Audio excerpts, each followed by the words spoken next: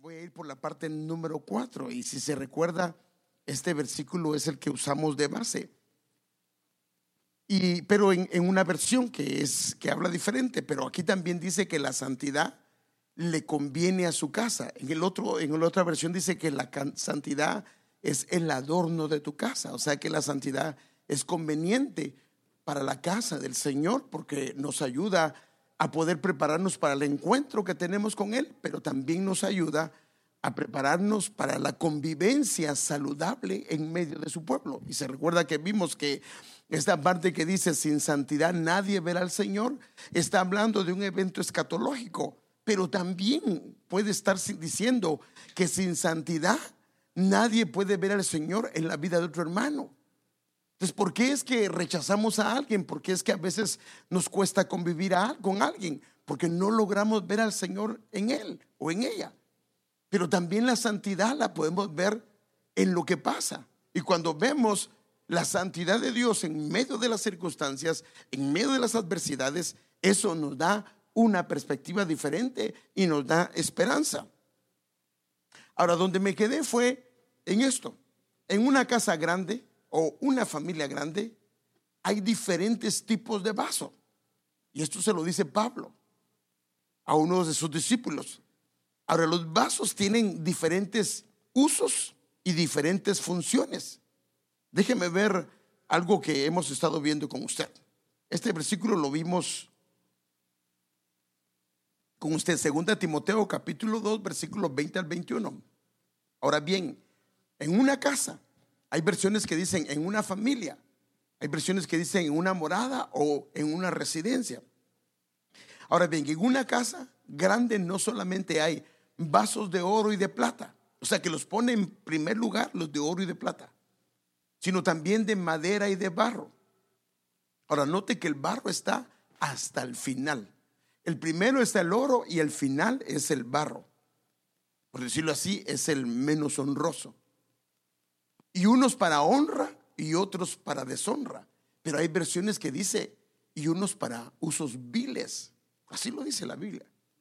Por tanto, si alguno se limpia de estas cosas, se queda a entender que un vaso siendo de barro o un vaso siendo de madera, si se limpia de lo que el Señor dice que se debe de limpiar, porque estamos hablando de la santidad y vimos que está la consagración, está la santificación y luego como fruto viene lo que es un estado de santidad. Entonces, si alguno se limpia de estas cosas, será un vaso para honra. En otras palabras, lo que dice es, será un vaso de oro, será un vaso de plata, santificado, útil para el Señor, preparado para toda buena obra. Ahora, nosotros hemos estado viendo esta figura, si se recuerda, la hemos estado viendo y vimos que, por ejemplo, el tabernáculo es figura de Cristo, pero vimos que en el atrio el material definía su ubicación, su uso y su función y lo que representa. Por ejemplo, en el atrio estaban vasos y utensilios que la mayoría era de bronce. Esto es importante porque acuérdense que estábamos hablando el problema de no cambiar de material o no de revestirse de material. Esto significa que una persona ha dejado de crecer. Porque si se limpia de esas cosas, la Biblia dice que será un vaso de honra. Está hablando de un vaso de plata o un vaso de oro. Entonces la falta de crecimiento puede hacer que una persona se mantenga en el atrio. Y el problema de mantenerse en el atrio es que el bronce, dentro de una de sus significados, es juicio. Es que las personas que están en el atrio están enjuiciando a medio mundo. Las personas que están en el atrio tienen un problema, que si no avanzan, la Biblia dice en Apocalipsis que el atrio déjalo afuera, porque será entregado a los gentiles. Entonces, a los que están acá se les da un tiempo para que pasen y se mantengan acá. Y de aquí, nosotros no deberíamos de servir de acá, debemos de servir desde este lugar, porque es de aquí donde se nos mide, no aquí. Ahora, acá todo es de oro, pero acuérdese, como es el tabernáculo, estamos hablando de madera de acacia, habla de humanidad, revestida de oro, que habla de la naturaleza divina. Entonces, donde es el lugar santo y el lugar santísimo era madera revestida con oro. Y entonces habla de divinidad. Entonces, el material de un vaso define su lugar y define su función. Ahora, note las dos cosas que estoy diciendo. Define su lugar y define su función dentro de la casa, o sea, dentro del tabernáculo de Dios. Entonces, por ejemplo, es lo que hablábamos. Si una persona se quedaba solo en bronce, su lugar de permanencia era acá y su función era acá. Aquí era donde se mataba al cordero y aquí estaba la fuente. En cambio, si se entraba al lugar santo o al lugar santísimo, ahí la estancia es diferente y el lugar es diferente. Aquí la gente solo mira de acuerdo a lo que ve en sus ojos. Aquí mira con la revelación del Señor. Y aquí es donde dice la Biblia, en el lugar santísimo, en tu luz veremos la luz. Entonces, los vasos de bronce, su permanencia es el atrio. Y dentro de una de sus cosas que tienen es que puede ser solo de juicio. Y son la gente que al no crecer está siempre condenando a medio mundo. Y los vasos de barro, su permanencia es fuera del templo. Y hablamos de que estos son frágiles. Les cuesta restaurarse, a excepción que estén en las manos del alfarero. Si están en las manos del alfarero, dice que Jeremías vio al alfarero, se le cayó una vasija o se le echó a perder y no hubo problema porque estaba en las manos de él. Pero si no están en las manos de él, son muy frágiles. O sea que con cualquier cosa se ofenden, con cualquier cosa no quieren seguir adelante, con cualquier cosa se echan para atrás. Y el problema es que cuando los han herido, les cuesta ser restaurados. Los vasos de madera están también fuera del templo. Representa lo humano sin revestimiento. Ahora, el problema de lo humano sin revestimiento está hablando de lo carnal. Y por eso es que el problema es que si se queda a nivel carnal, significa que no se ha despojado de lo que debe de despojarse. Y es obvio que no se ha vestido de Cristo. Y si no se ha vestido de Cristo, permanece en un nivel carnal. Y no importa que sea un hombre que tenga dones.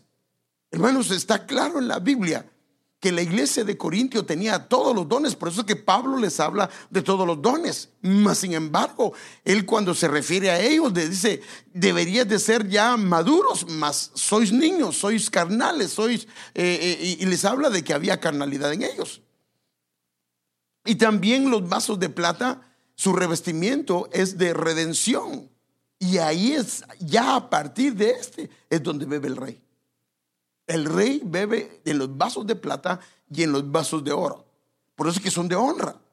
Y los vasos de oro, su permanencia es el lugar santísimo, recibimiento de Cristo, su naturaleza divina, y ahí es donde bebe el rey. Entonces déjenme ver algunos detalles de esto. Entonces, ¿cómo? Fíjense, pues, qué tremendo. ¿Podría un vaso que llega a ser de oro, o sea, estar en el lugar santísimo o en el lugar santo, perder su valor? Sí, sí. Si no se limpia, si deja de limpiarse. Por eso es que la Biblia dice que el que tiene esta esperanza se purifica a sí mismo. Entonces déjenme ver cómo puede un vaso involucionar a volverse del valor, aún siendo de oro, de un vaso de barro. Mire, Lamentaciones 4 del 1 al 2, ¿cómo se ha ennegrecido el oro? Se que agarra el valor del barro. ¿Cómo ha cambiado el oro puro? Esparcidas están las piedras sagradas por las esquinas de todas las calles, los hijos preciados, porque normalmente un hijo de oro es un hijo preciado de Sión, que valía su peso en oro. ¿Cómo son tenidos por vasija de barro? ¿Puede perder su valor? Sí, si se ennegrece, si deja de limpiarse, se puede convertir en un vaso de barro. Bueno, la palabra no es convertir, sino llega a perder su valor. Ahora, mire, pues qué tremendo. Dice que están esparcidas por todas partes. Esto significa que pierde su brillo. Esto significa que pierde su esplendor. Esto significa que no se diferencian de los vasos de barro. Pero también algo que podemos ver es que pierde la ubicación y el lugar que Dios le dio. Eso es el problema cuando se ennegrece el oro, que pierde la ubicación. Y por eso es que dice, sus piedras están por todas partes. Fíjese, a tal grado que involucionaron a tener el valor del barro, aunque fueron revestidos de oro. Y el barro es el valor menos, o es el menos honroso. Que la finalidad de los vasos o las vasijas del Señor es para darle de beber al rey. Entonces, ¿por qué tenemos que llegar a hacer vasos de oro, vasos de plata? Porque con eso se les da de beber al rey. Mire, la Biblia habla mucho en figuras, y las figuras hablan de Cristo. Por ejemplo, podemos hablar de David como figura de Cristo. Podemos hablar de Salomón como figura de Cristo. De hecho, algunas cosas que le dijo Dios a David con respecto a Salomón, estaba hablándole proféticamente con respecto al Mesías. Entonces, mire lo que pasaba en la casa de Salomón, para que veamos, Salomón es figura de Cristo. Todos los vasos de beber del rey Salomón, ¿de qué eran? De oro. Así dice la Biblia, eran de oro. También todas las vasijas de la casa del bosque del Líbano eran de oro puro. Ninguna era de plata. O sea que, hermano, los vasos de oro estaban por todos lados. Esta no se consideraba ningún valor en los días de Salomón. O sea que sí se usa para beber, pero en los días de Salomón se requería que fueran de oro. En el proceso de lo que él viene, no hay problema llegar a alcanzar una estatura de plata, porque la plata habla de redención, habla de el paso entre lo humano y lo celestial. Por eso es que las basas, o sea, las partes que sostenían el tabernáculo, eran de plata, porque la plata lo que hace es que es una redención entre lo terrenal y lo celestial o lo espiritual. Mire este Génesis 24:13 al 14, habla de darle de beber. Usted sabe que el siervo de Abraham era figura del Espíritu Santo, o figura, también se puede usar figura de Cristo, y sus siervos es de su pueblo. Y aquí me encuentro junto al manantial cuando fue a buscar a la joven, y las jóvenes de la ciudad vienen a sacar agua. Mi petición es la siguiente: ¿cómo iba a señalar quién era la mujer que se iba a casar, o la joven que se iba a casar con Isaac? Que Isaac es figura de Cristo. Entonces, mi petición es la siguiente: yo diré a una de ellas, a las doncellas, por favor, deme de beber de su cántaro. Si ella dice, sí, beba usted, y también daré de beber a sus camellos, que sea ella la que ha elegido como esposa para Isaac. De esa forma sabré que has mostrado amor inagotable a mi amo. O sea que, ¿cómo sabía él que era la elegida? Los que dan de beber. Pero para dar de beber tienen que haber alcanzado, al menos al rey, tiene que haber alcanzado la estatura de oro. En el Nuevo Testamento vemos al Señor pidiéndole de beber también a la mujer samaritana. Y es asombroso que en este pasaje de la mujer samaritana es donde está la doctrina de lo que es la adoración. Entonces llegó pues a una ciudad de Samaria llamada Sicar, cerca de la parcela de la tierra que Jacob dio a su hijo José, y ahí estaba el pozo de Jacob. Entonces el Señor, cansado del camino, fíjese qué tremendo, se sentó junto al pozo. Era como la hora sexta, y la hora sexta es el día perfecto. Por eso es que la hora sexta se le llama el día perfecto o la hora perfecta. Una mujer de Samaria vino a sacar agua, y el Señor le dijo: dame de beber. O sea, la idea de llegar a hacer vasos de oro y de plata es para darle de beber al rey. Estamos hablando de adoración. Entonces, si los vasos no se santifican, se pueden volver vasos de doble uso. Y aquí es donde está el asunto. Un vaso, fíjese, un vaso que se santifica, llega a la condición de oro o de plata, está en el lugar santo, en el lugar santísimo. Pero si deja de hacerlo, ese vaso se contamina, y si se contamina, el vaso se puede volver de doble uso. ¿Pero a qué me refiero con doble uso? Que lo puede usar el Señor. Aleluya. ¿Quién es? Padre Santo. Mire, hasta el Señor dijo, no, son bromas, son bromas. Se puede volver de honra y de deshonra. Y esto sí está tremendo, hermano. Porque queremos ser vasos de honra, amén, hermanos, no de deshonra. Pero la Biblia está plasmada de ejemplos de hombres que fueron de honra en algún momento y luego se volvieron de deshonra. Y la Biblia nos da las razones. Entonces, por ejemplo, mire, ¿qué dice? Si ese es el micrófono o soy yo, ¿qué es? Mire cómo en este caso Santiago dice que una fuente se puede volver, que no es posible, pero podría pasar. ¿Acaso una fuente por la misma abertura? Aleluya. ¿Acaso una fuente por la misma abertura echa agua dulce y amarga? Eso no debería de ser posible. Pero cuando se contaminó, sí, momentos la usa el Señor y momentos la puede usar el enemigo. Un ejemplo muy básico y que lo sabemos. ¿Quién le dijo al Señor que cuando él preguntó quién dicen los hombres que soy yo? Él dijo, tú eres el Hijo del Dios viviente. ¿Sí o no? ¿Se recuerda?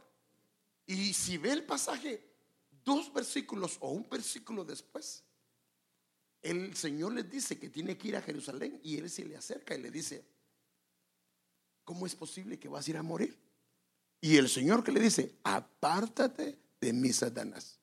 O sea que lo usó en la revelación del Espíritu Santo y lo usó también el enemigo. Entonces por eso dice, ¿cómo puede salir agua dulce y agua amarga? ¿Acaso, hermanos míos, puede una higuera producir aceitunas o una vid higos? Tampoco la fuente de agua salada. Ahora fíjese, pues, el agua amarga la compara con agua salada. ¿Se recuerda lo que le explicaba yo el día domingo? Que como esterilizaban o maldecían una tierra, era echando agua, echando sal. Porque echando sal no crecía nada más. Se puede decir para santificar, pero también, o sea que cuando alguien comienza a echar agua amarga, lo que hace con las tierras que están a su alrededor es que las inutiliza, es que las esteriliza y ya no dan fruto. Entonces el agua salada viene de las aguas amargas y puede producir también agua dulce. Entonces, veamos aquí esto. La Escritura nos deja ver algunos vasos que fueron portadores genuinos de Dios. Esto está clarito en la Escritura. Pero se desviaron.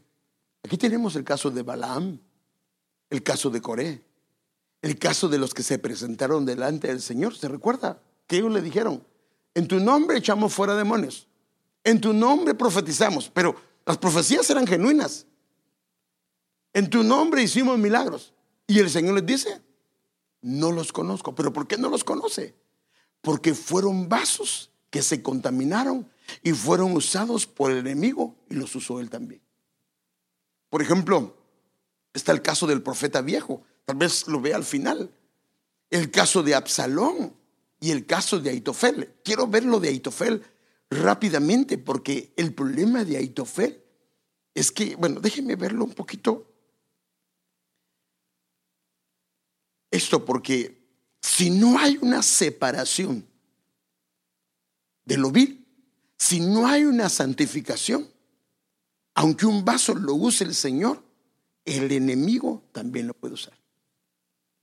Y este es el cuidado que tenemos que tener, porque el Señor no quiere eso. Entonces mire lo que dice. Por eso así dice Jehová: si te arrepientes, te haré volver y permanecerás en mi presencia. Pero ¿qué tiene que aprender? Si separas lo precioso de lo vil, tenemos que hacer una separación. El problema es que cuando no se separa lo precioso de lo vil, entonces el vaso se contamina. Entonces, si separa lo precioso de lo vil, o sea que se santifica para el Señor, entonces se convierte en su boca, declara Jehová. se convierte en el portavoz de él. Pero si tiene lo vil y tiene lo precioso y se mezcla, entonces lo usa el Señor y de repente lo usa el enemigo. Entonces yo quiero darle algunos ejemplos de esto. Y quiero empezar con Ahitofel. ¿Y por qué les quiero mostrar a Ahitofel?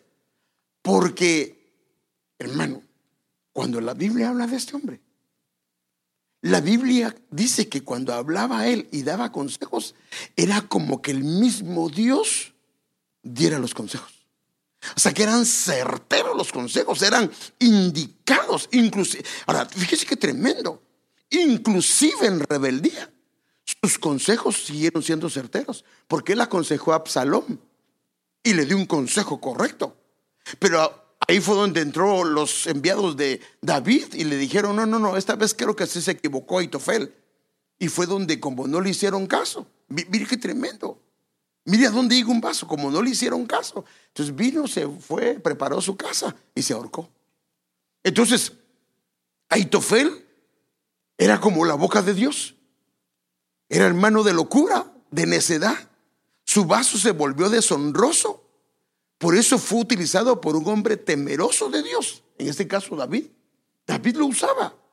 Y uno que era rebelde, que era Absalón. Ahora, lo terrible aquí, hermano, es que como un hombre que era como la boca de Dios. ¿Me pueden buscar ese versículo, por favor? Para que lo vea. Es que no lo puse, pero era como que Dios hablaba por él. Como un hombre que era tan certero, lo que él decía, los consejos, y era como que Dios mismo le hablaba a David, se dejó usar porque él tuvo un problema. Se amargó su corazón. ¿Lo tienen ahí? Ahí lo tiene Gilberto.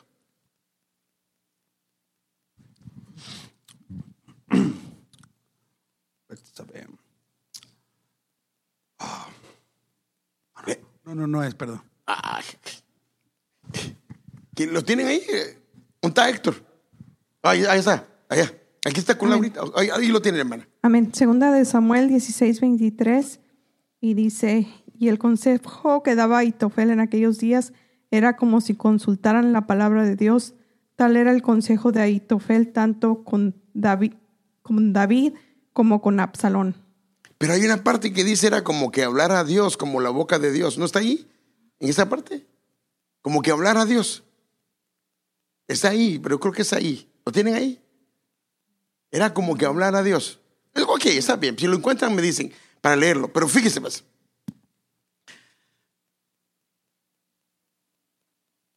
Pero déjeme verle. Ahora, ¿qué pasó con Ahitofel? Ahitofel, se recuerda que David pecó con una mujer que se llamaba Betsabé. Y Betsabé era la nieta de Ahitofel. Entonces, cuando David tomó a Betsabé, usted sabe que mandó a matar al esposo de Betsabé. Y eso lo vio Ahitofel. Y eso le amargó su corazón. Entonces, ¿por qué Ahitofel, hermano de locura, se volvió un portador de consejos malignos? Déjenme enseñárselo. Segunda de Samuel, capítulo 23-24. Eliam era hijo de Ahitofel. Segunda de Samuel 11:3. Y alguien dijo: ¿no es esta Betsabé hija de Eliam? Entonces, Eliam era hijo de Ahitofel. Entonces aquí puede ver Ahitofel, Eliam, y en ese caso Betsabé, hija de Eliam y nieta de Ahitofel. Entonces Betsabé era nieta de Ahitofel. Y cuando Ahitofel vio lo que David hizo, se amargó su corazón. Y como se amargó su corazón, porque acuérdense que Ahitofel vio cómo David tomó a Betsabé y mató a Urías. ¿Ahí lo tienes? Sí, es 2 Samuel 16:23. Dice: el consejo de Ahitofel daba en aquellos días era como que si uno consultara la palabra de Dios. Así era considerado todo el consejo de Ahitofel, tanto por David como por Absalón. Era que como que consultara la palabra de Dios. Tremendo. Es que era tremendo. Pero esto fue lo que pasó cuando David se metió con Betsabé, se metió con su nieta y él lo vio y entonces lo odió.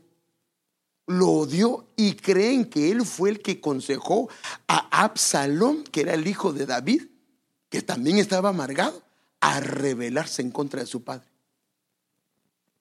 Porque viene Absalón y por consejo de Ahitofel le dice: métete con las mujeres de tu padre, porque así el pueblo se va a dar cuenta que estás en serio. Y la Biblia dice que se metió en la azotea y con las concubinas de David él se metió sexualmente. Y luego por consejo de Ahitofel le dijo: persíguelo, porque ahorita tienes que matarlo. Y ahí fue donde él no le hizo caso. Entonces Ahitofel, un consejero de David, sus consejos eran como escuchar el consejo de Dios. Eliam, hijo de Ahitofel, era, fíjese qué tremendo, Eliam era de los 30 valientes de David. Y ahora viene Betsabé, que era la nieta, pero la hija de Eliam, que era la nieta de Ahitofel. Entonces, como ella era la nieta, entonces David manda a matar a Urías, que era el esposo de Betsabé. Entonces vemos que también Urías era parte de los 30 valientes. Ay, Padre Santo. Por eso es que cuando usted ve a Urías, se queda asombrado de ver la determinación de ese hombre. Entonces David mandó a matar al esposo de Betsabé. Entonces Ahitofel aconsejó a Absalón que se rebelara en contra de su padre David para vengarse por la muerte de Urías, esposa de su nieta. Ahora, ¿por qué le estoy mostrando a este hombre? Porque este hombre era un vaso de oro, porque Dios hablaba a través de la boca de él. Pero cuando comienzas a ver los números, te quedas asombrado de ver los detalles que la Escritura da. Entonces déjenme darle algunos ejemplos. Entonces, algunas curiosidades del valor numérico del nombre de Ahitofel, porque sabe que lo que es el griego, el arameo, lo que es el hebreo, sus palabras tienen un significado. Perdón, la letra de cada palabra tiene un significado y tiene un valor también. Entonces déjenme enseñarle algunas curiosidades. Por ejemplo, fíjese, ¿ves? Cuando uno quiere decir la vasija de barro, la vasija de madera de deshonra, en hebreo, hay varias palabras que se pueden usar. Pero esto está calado porque yo lo busqué. No vaya a pensar que me lo estoy inventando. Por eso le puse la palabra hebrea. Para vasija es la palabra keli y su valor numérico es 66.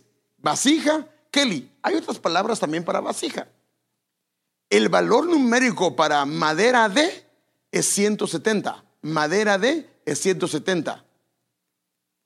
Y la palabra para deshonra es la palabra jerpa, que es 293. Entonces, si agarra la vasija de madera de deshonra, 66, 170, 293, le da 529. Ahora, lo tremendo es que cuando va a Ahitofel, su valor numérico es 529. O sea que el de ser de un vaso de honra, un vaso de oro, por sus actitudes, por dejarse amargar su corazón, se convirtió en un vaso de madera.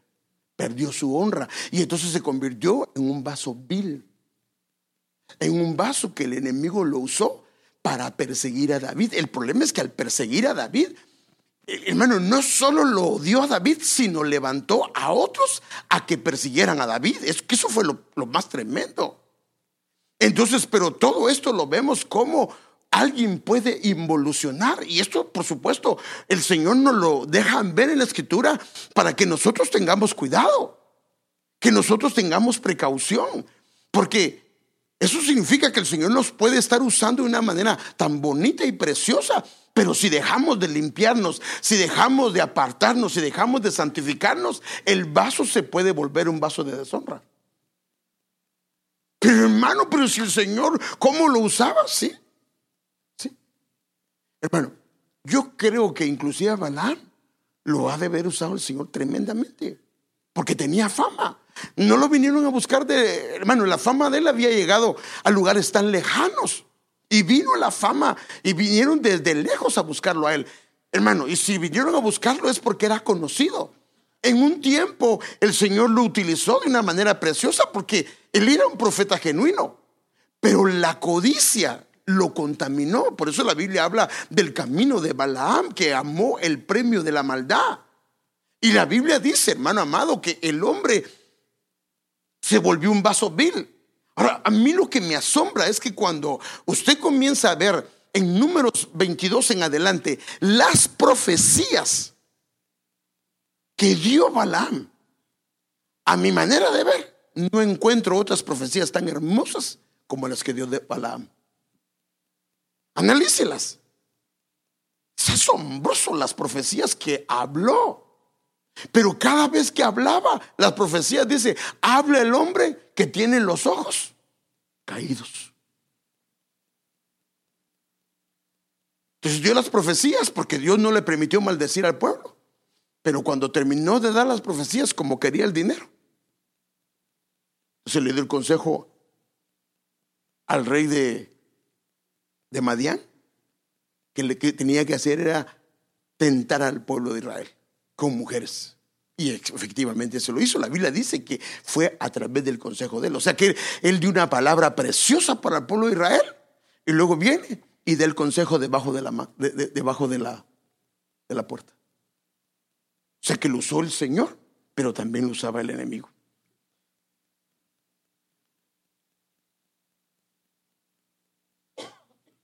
Ese hombre, hermano, a mí me asombra este hombre. La Biblia dice que de él es el único que yo he visto en la Biblia. Por eso se recuerda que hablé un tema hace poco que se llamaba la perfección que procede, la perfección y la madurez que procede solo de Cristo. Y le hablaba que había una perfección en el cielo, y la perfección en el cielo cayó. ¿A quién lo habían hecho perfecto? A Luzbel lo hicieron perfecto. Así dice la Biblia, lo hicieron perfecto. Entonces al nivel a cielo, esa perfección, si no procedía de Cristo, cayó, fue probada. La perfección en el huerto del Edén, porque Adán y Eva fueron hechos perfectos, también cayeron. La perfección después del huerto, en este caso cuando habla de Absalón, dice que de pies a cabeza, así dice la Biblia, él era perfecto. Pero alguien violó a su hermana. Su padre David no procedió tal vez con dureza como él lo esperaba, y él mató a su hermano Amón. Pero no solo mató a su hermano Amón, sino que su corazón no se arregló el problema de amargura y terminó persiguiendo a su papá. Pero ¿cómo lo hizo? Y algunos creen que fue por consejo de Ahitofel. Comenzó a ganarse el amor del pueblo. Mire, pues esto está aquí. Aconteció después de esto que Absalón se hizo de un carro y caballos y de 50 hombres que corrían delante de él. Y Absalón se levantaba temprano. Pero mire lo que hacía. ¿Cuál era la finalidad? O sea que en el palacio estaba su padre ejerciendo juicio, pero es obvio que cuando van dos a pedir juicio, los dos tienen razón, o uno tiene razón y el otro es culpable, ¿sí o no? Porque así es, cuando se va a corte, alguien va a salir culpable y alguien va a salir que gana el caso. Y entonces David, por supuesto, si esta es la persona a la que era culpable, decía, eres culpable y paga lo que le tienes que pagar a tu vecino, a tu hermano, lo que sea. Pero lo que hacía Absalón es que a los dos les decía, tienes razón, es justo a tu causa. Si yo fuera el rey, abogaría por ti. En otras palabras, tú tienes la razón. Estaba yendo en contra de lo que su padre había dicho, porque adentro estaba el rey David haciendo justicia. Entonces Absalón se levantaba temprano y se situaba junto al camino de la puerta, y sucedía que todo aquel que tenía un pleito venía al rey para juicio. Absalón lo llamaba y decía, ¿de qué ciudad eres? Y este respondía, tu siervo es de una de las tribus de Israel. Entonces Absalón le decía, mira, tu causa es buena y justa, aunque no lo fuera, porque la idea era ganárselo, porque la gente lo que quería es que le dijeran, tenés razón, aunque no la tenía. Pero nadie te va a escuchar de parte del rey. ¿Quién era el rey? Su padre. No, pero mi papá no te va a escuchar. Qué tremendo. Pero mire lo que pasó. Esto lo hizo por un buen tiempo. Decía además Absalón: ¿quién me nombrara juez en la tierra? Entonces todo hombre que tuviera pleito o causa alguna podría venir a mí y yo le haría justicia. Hermano, eso era una falacia, porque él no podía hacer justicia. Si quería hacer justicia, tenía que declarar culpable a alguien y al otro a favor. Pero como a él lo que le interesaba era ganarse el amor del pueblo. Y sucedía que cuando, mire, y eso es lo tremendo, y cuando, como ellos sabían que él era príncipe, y cuando alguno se acercaba y se postraba ante él, él extendía su mano, lo levantaba y lo besaba, como quien dice: no te inclines porque somos iguales. O sea que trataba de no hacer ninguna diferencia. De esta manera Absalón trataba a todo israelita que venía al rey para juicio. Así Absalón robó el corazón de los hombres de Israel. Ahora, ¿sabe cómo murió ese hombre? 3 dardos. Ahora, lo tremendo de esto, hermano, es que estaba desubicado. La amargura lo llevó a desubicarse. Y la Biblia dice que, y se llegó a pelear contra David. David ni siquiera quiso ir a la guerra, porque él no se quería enfrentar a su hijo. Y dice la Biblia que él iba sobre un burro. Y entonces se quedó, como tenía mucho pelo, al estar huyendo de Joab, se quedó en su pelo, se quedó amarrado entre la encina del árbol. Y entonces él se pasó el burro y él se quedó colgando entre el cielo y la tierra. Y entre el cielo y la tierra lo que hay son potestades. Hermano, estaba dando a entender Dios dónde era el problema. Y el problema fue que le metieron 3 dardos dentro del corazón. Así lo mataron. Qué tremendo, hermano. O sea, lo que estamos viendo es como un vaso que es, en este caso él era un príncipe. En el caso de Aitofel era un hombre que era un consejero. Tenían un estatus, tenían una honra delante de Dios, y ellos se deshonraron y se volvieron viles.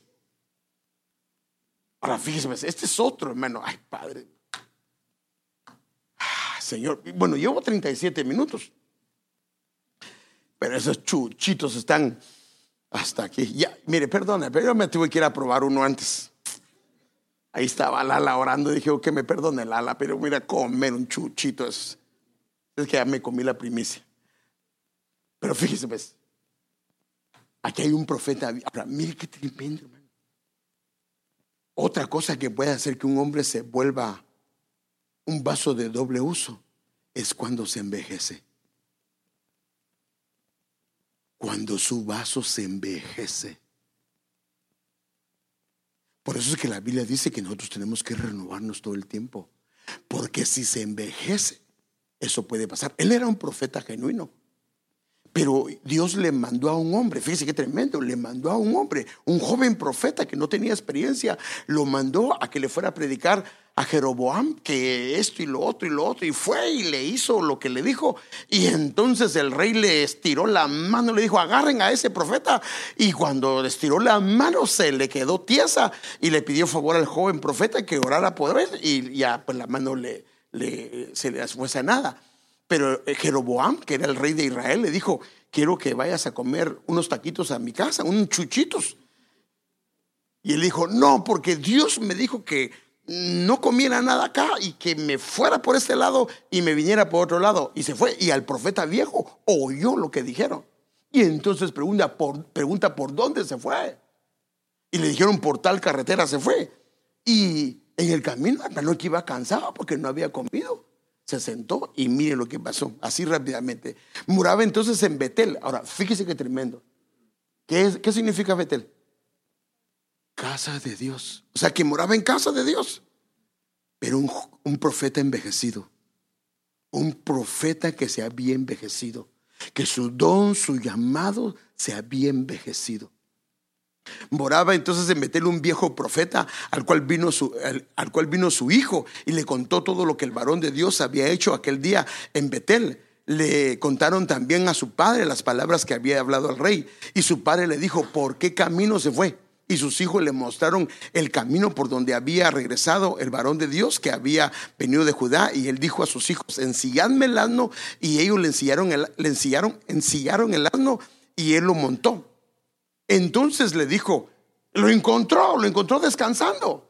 Y entonces le dijo: ven conmigo a casa y come pan. Y él le da otra vez lo mismo que le habían dado, ¿va? Y él respondió: no puedo volver contigo, ni ir contigo, tampoco comeré pan ni beberé agua contigo en este lugar, porque me vino un mandato por palabra del Señor, que no comerás pan ni beberás agua ahí, ni volverás por el camino que fuiste. La orden era clara. Pero mire qué hace. Este es el problema del profeta que se ha envejecido. Mire lo que pasa. Y el otro le respondió, el profeta viejo: yo también soy profeta como tú, y un ángel me habló por palabra del Señor. Hermano, y era mentira. Ahora, por eso lo que estoy hablando es como alguien que Dios lo usa. Pero bueno, ¿será que Dios usaba? Porque ahí te va a ver que si Dios lo usaba, pero se envejeció, y al envejecerse o al amargarse, hermano amado, o al dejarse el lugar que Dios le ha dado, puede volverse un vaso de doble uso. Entonces le dijo: también yo soy profeta como tú, y un ángel me habló por palabra del Señor diciendo: tráelo contigo a tu casa para que coma pan y beba agua. Pero le estaba mintiendo. Entonces se volvió con él. Hermano, este hombre creo que no conocía mucho al Señor, porque Dios no cambia. Y comió pan en su casa y bebió agua. Pero fíjese, pues, comió y bebió, y ni bien terminó de comer, ahora viene el profeta viejo. Y sucedió que cuando ellos estaban a la mesa, la palabra del Señor vino al profeta que le había hecho volver. Ahora sí lo usa el Señor. Por eso tenemos escritura para ver que lo puede usar el enemigo o lo puede usar el Señor. Entonces el Señor vino al profeta que le había hecho volver, y él clamó al hombre de Dios que vino de Judá diciendo: así dice el Señor. Esta es la palabra genuina, porque cuando ve la historia, así fue. Porque has desobedecido el mandato del Señor. ¿Y por qué lo desobedeció? Por el que le estaba hablando. Él fue el que lo hizo volver. Y no has guardado el mandamiento que el Señor tu Dios te ha ordenado, sino que has vuelto y has comido pan y bebido agua en el lugar del cual Él te dijo: no comerás pan ni beberás agua. Tu cadáver no entrará en el sepulcro de tus padres. Padre Santo. Entonces, no podemos permitir que nuestros vasos se contaminen. No podemos permitir que nuestro ministerio se contamine. Pastor, pero ¿se puede contaminar el ministerio? Ahí hay otro hombre, Josué. Dice la Biblia que Josué estaba delante del Señor, y el diablo lo acusaba porque sus vestiduras estaban sucias. Y la orden de Dios es: quítele las vestiduras sucias. O sea, en otras palabras, su ministerio se había ensuciado. Las vestiduras hablan de ministerio. Se habían ensuciado, y pónganle ropa limpia. Y el problema es que cuando viene la acusación del enemigo es porque las ropas están sucias. Porque lo que el Señor quiere es que vivamos con una limpia conciencia. Pero para eso necesitamos limpiarnos. El asunto es que si no lo limpiamos, y mire, hermano, yo creo que todos los lugares son importantes, pero especialmente en el altar uno tiene que tener cuidado. ¿Por qué? Si uno pertenece al ministerio de alabanza, ¿quién va adelante? ¿Quién va abriendo camino? ¿Quién está abriendo camino y yendo al frente? Es Judá. ¿Y si Judá no está bien? Porque el problema de Judá es que Judá fue quien entregó al Señor. ¿Se recuerda? ¿Quién fue el que vendió al Señor? Judá. Porque el corazón de Judas se contaminó. El enemigo lo contaminó. Y entonces ahora entra el enemigo en la boca de él, y ahora se deja usar por el enemigo. Pero hablábamos en la doctrina, por lo que cuenta la historia, él fue de los grupos de 2 en 2. O sea que echó fuera demonios. Él sanó a los enfermos, pero también usó el enemigo y se convirtió en un hijo de perdición. Tremendo esto, hermano. Entonces, por eso es que por eso el tema se llama la santidad. Es el adorno de tu casa, la santidad que conviene a tu casa. Entonces, ¿qué tenemos que hacer? Hermano, yo no estoy diciendo que, porque la Biblia dice que si alguien dice que no peca, es un mentiroso. Pero si, hermanos, nosotros pecamos, tenemos que, por eso, mire qué importante es venir media hora antes, porque te da chance de pedirle perdón. Ahora, estamos hablando de los pecados casuales, pero ¿qué pasa si es un pecado que está continuado y no se quiere arreglar? Para mí es mejor hablar y decir, ¿sabes qué? Yo no estoy listo para eso. Dame un tiempo. Dame un tiempo. Porque el enemigo busca dónde está la debilidad en un ministerio. ¿Dónde está la debilidad? En un departamento. Para entrar por ahí. Entonces, por eso, hermano, tenemos que cuidarnos, tenemos que guardarnos y tenemos que apartarnos para el Señor. O sea, los que están acá no pueden estar tocando con los instrumentos música para el mundo. Ay, hermano, si son románticas. No puede. No puede. Porque, hermano, si hay gente que lo hace. No puede estar escuchando música del mundo. Pero es que, hermano, si a mí me gusta y yo siento que no es mala, pues entonces no está listo para tocar ahí. Porque si agarra su instrumento lo tiene que consagrar para el Señor y solamente para el Señor. Y si no lo consagra para el Señor, no está listo. Hermano, mire, yo recuerdo y nunca se me va a olvidar. Con mi esposa tuvimos una experiencia en una iglesia. Que yo le dije al pastor porque no tenían grupo de alabanza. Y entonces yo le pedí favor si no me permitía encargarme del ministerio de alabanza. Y yo medio tocaba mi guitarrita. El tunga, como dicen los hermanos, pero ahí comencé. Pero mi hija sí tocaba el violín y el piano, y mi hijo también tocaba la flauta. Entonces comenzamos poquito a poquito, pero yo era el director. Aleluya. El que no sabía, pero era el director. Por eso es que Andrea cada rato se enojaba conmigo, pero... Y les cuento, y me voy a ministrar. Me bajó de ahí. Si me decía, te adelantás. Yo nunca me he adelantado. Te adelantás. Hasta que un día me dijo, papito, ¿por qué no mejor? Yo creo que tú tienes que ver cómo está toda la cosa. En otras palabras me dijo, mejor bájate. No, pero entendí el mensaje, porque la verdad que cómo puede uno hacer si no, ni siquiera se da cuenta que ahora se pierde uno, ¿verdad? Pero entonces ahí el hermano pastor me presentó a un hermano que dijo, fíjate que él toca la guitarra. Ahí tenía mi guitarra, le di. Al hermano, cuando comenzó a tocar la guitarra, casi que era un ángel tocando, hermano. Delante de Dios se lo digo. Yo agarré mi guitarra y se la di y le dije, hermano, por favor, toca tú. Hay que reconocer, quién sabe, toca. Y entonces comenzamos a arreglar, como era hermano, el pastor me dijo que era hermano de la iglesia. Entonces comenzamos a arreglar los días de ensayo. Y él me dijo, ok, solo el día, no creo que recuerdo que era el jueves. El día jueves no me tomes en cuenta. ¿Y por qué? Porque ese día toco en un grupo de rock. ¿Cómo? Hermano, no le estoy mintiendo lo que le estoy diciendo. Pero él se dio cuenta que yo como que casi lo reprendí, hermano. Y ¿sabe qué dijo? Siento la mala vibra. Pues sí, lo que sentía, demonios que estaban. Pues sí, nosotros cuando oímos, yo nunca me imaginé que alguien estuviera haciendo esas dos cosas. ¿Cómo quería tocar en la iglesia? Y quería... ¿Cómo va a venir un hermano que viene todavía de goma a tocar a la... Hermano, eso no está bien. Allá tenía a la jovencita bien atrancada y luego viene a cantar. No, eso no está bien, hermano. Por eso es que yo pienso que los hermanos y hermanas que se dedican acá tienen que respetar algunas cosas. Por ejemplo, aquí nosotros hemos dicho amistad, compromiso y matrimonio. ¿La amistad qué significa? Que no pueden andarse besando. Y si alguien está en la alabanza y anda haciendo eso, no está listo para estar ahí. Porque como son normas que se respetan, el enemigo sabe y puede aprovechar esa norma.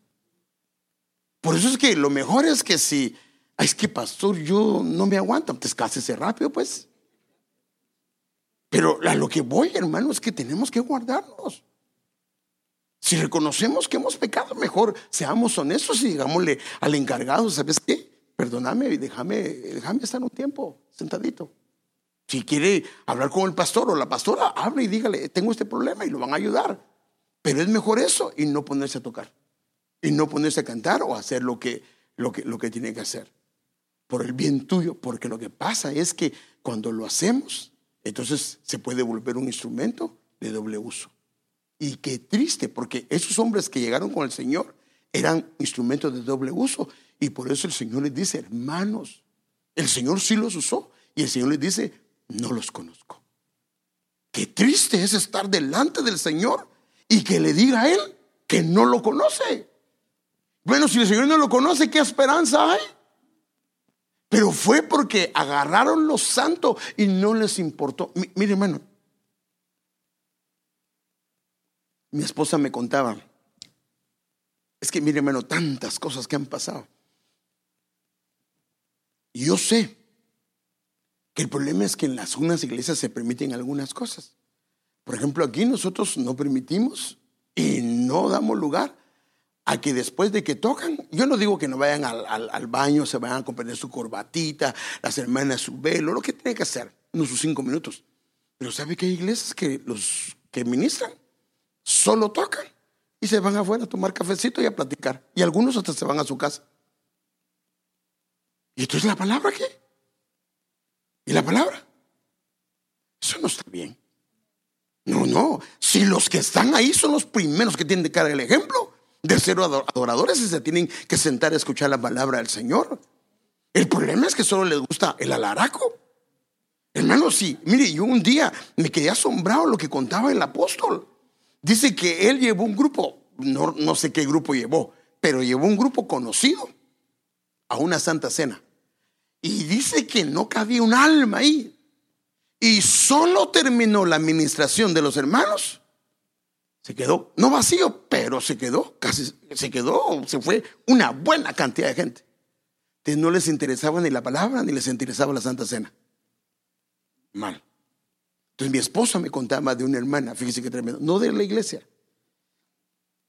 Me contaba ella que los que servían en el ministerio de alabanza, la mayoría de ellos se iban a tomar, iban a pares, iban a bailar, pero ministraban.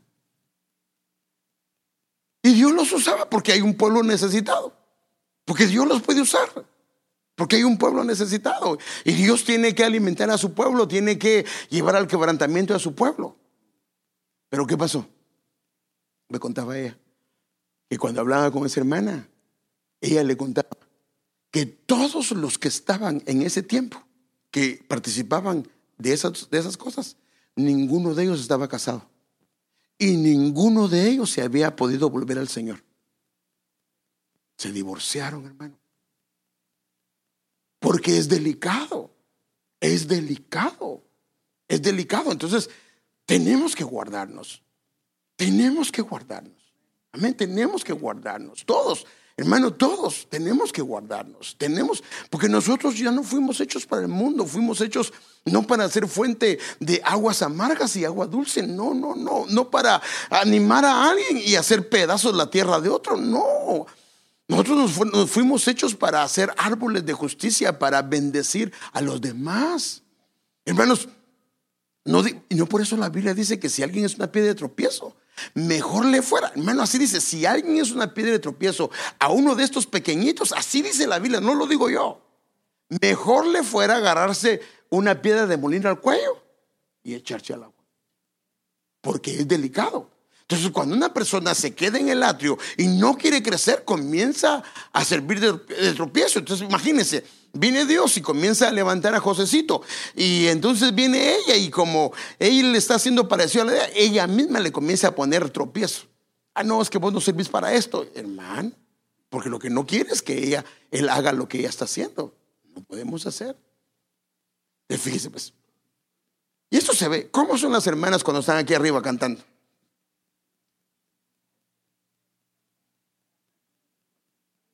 Aquí hay 4 hermanas. ¿Usted qué cree? Más de alguna tal vez no se afina muy bien. O tal vez sí, no lo sé. Pero ¿qué pasa si hay una hermana aquí?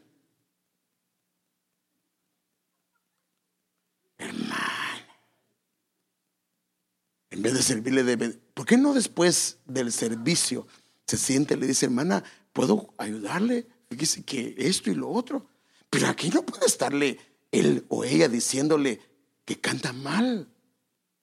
Hermano, por favor, bájele volumen a esa hermana porque es como chía cuando canta. Ay, hermano. ¿O qué pasa si el hermano está tocando la trompeta y se confundió y los demás se comienzan a reír? ¿Es correcto eso? No. ¿Usted qué cree? ¿Se confunden o no? Bueno, usted y yo ni nos damos cuenta, pero los que son músicos se dan cuenta. Nosotros, no, ese fue celestial el servicio, sí. Nosotros, pero los que son músicos sí se dan cuenta. Pero, hermanos, nosotros de lo mismo, todos los departamentos, hermano. Aquí no estamos para pelearnos los unos a los otros, ni para meternos zancadillas, sino para ayudarnos. Pero para eso, hermano, mientras nos mantengamos apartados, nuestro vaso siempre va a ser útil para el Señor, para buenas obras, hermano. Y vamos a hacer una bendición para los demás. El problema está cuando el vaso deja de limpiarse. Bueno, ya me pasé del tiempo y lo vamos a dejar así. Llevo 56 minutos, pero dejémoslo ahí.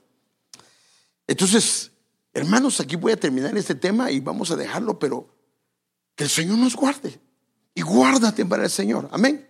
Guárdate para el Señor, guarda tu vaso, guarda tu vaso, guarda tu vida para el Señor. Guarda tus labios para el Señor, guarda tus labios para el Señor. Amado Padre, estamos delante de tu presencia, te pedimos perdón. Si en algún momento dado hemos hecho cosas incorrectas o nos hemos dejado usar por el enemigo o nuestro vaso ha sido de doble uso, perdónanos porque eso no te agrada. Hoy delante de ti te pedimos perdón, Señor, y queremos pedirte que nos santifiques, que nos purifiques, que nuestro vaso sea de honra, que nuestro vaso te glorifique, que en nuestra fuente solo salga agua dulce, Señor, agua que te dé de beber y dar de beber a tus hijos y a tus hijas, Señor. Úsanos para la gloria de tu nombre. Y Señor, cualquier pecado o cualquier ignorancia que hemos cometido, por favor, te pedimos que nos perdones, Señor. En el nombre de Jesús, perdónanos, Señor, y damos gracias. Pedimos también, Señor, que bendigas la coinonía que vamos a tener, Señor, y bendice la vigilia que viene para los jóvenes, Señor. En el nombre de Jesús lo pedimos, Señor. Y a los que te tengan que ir,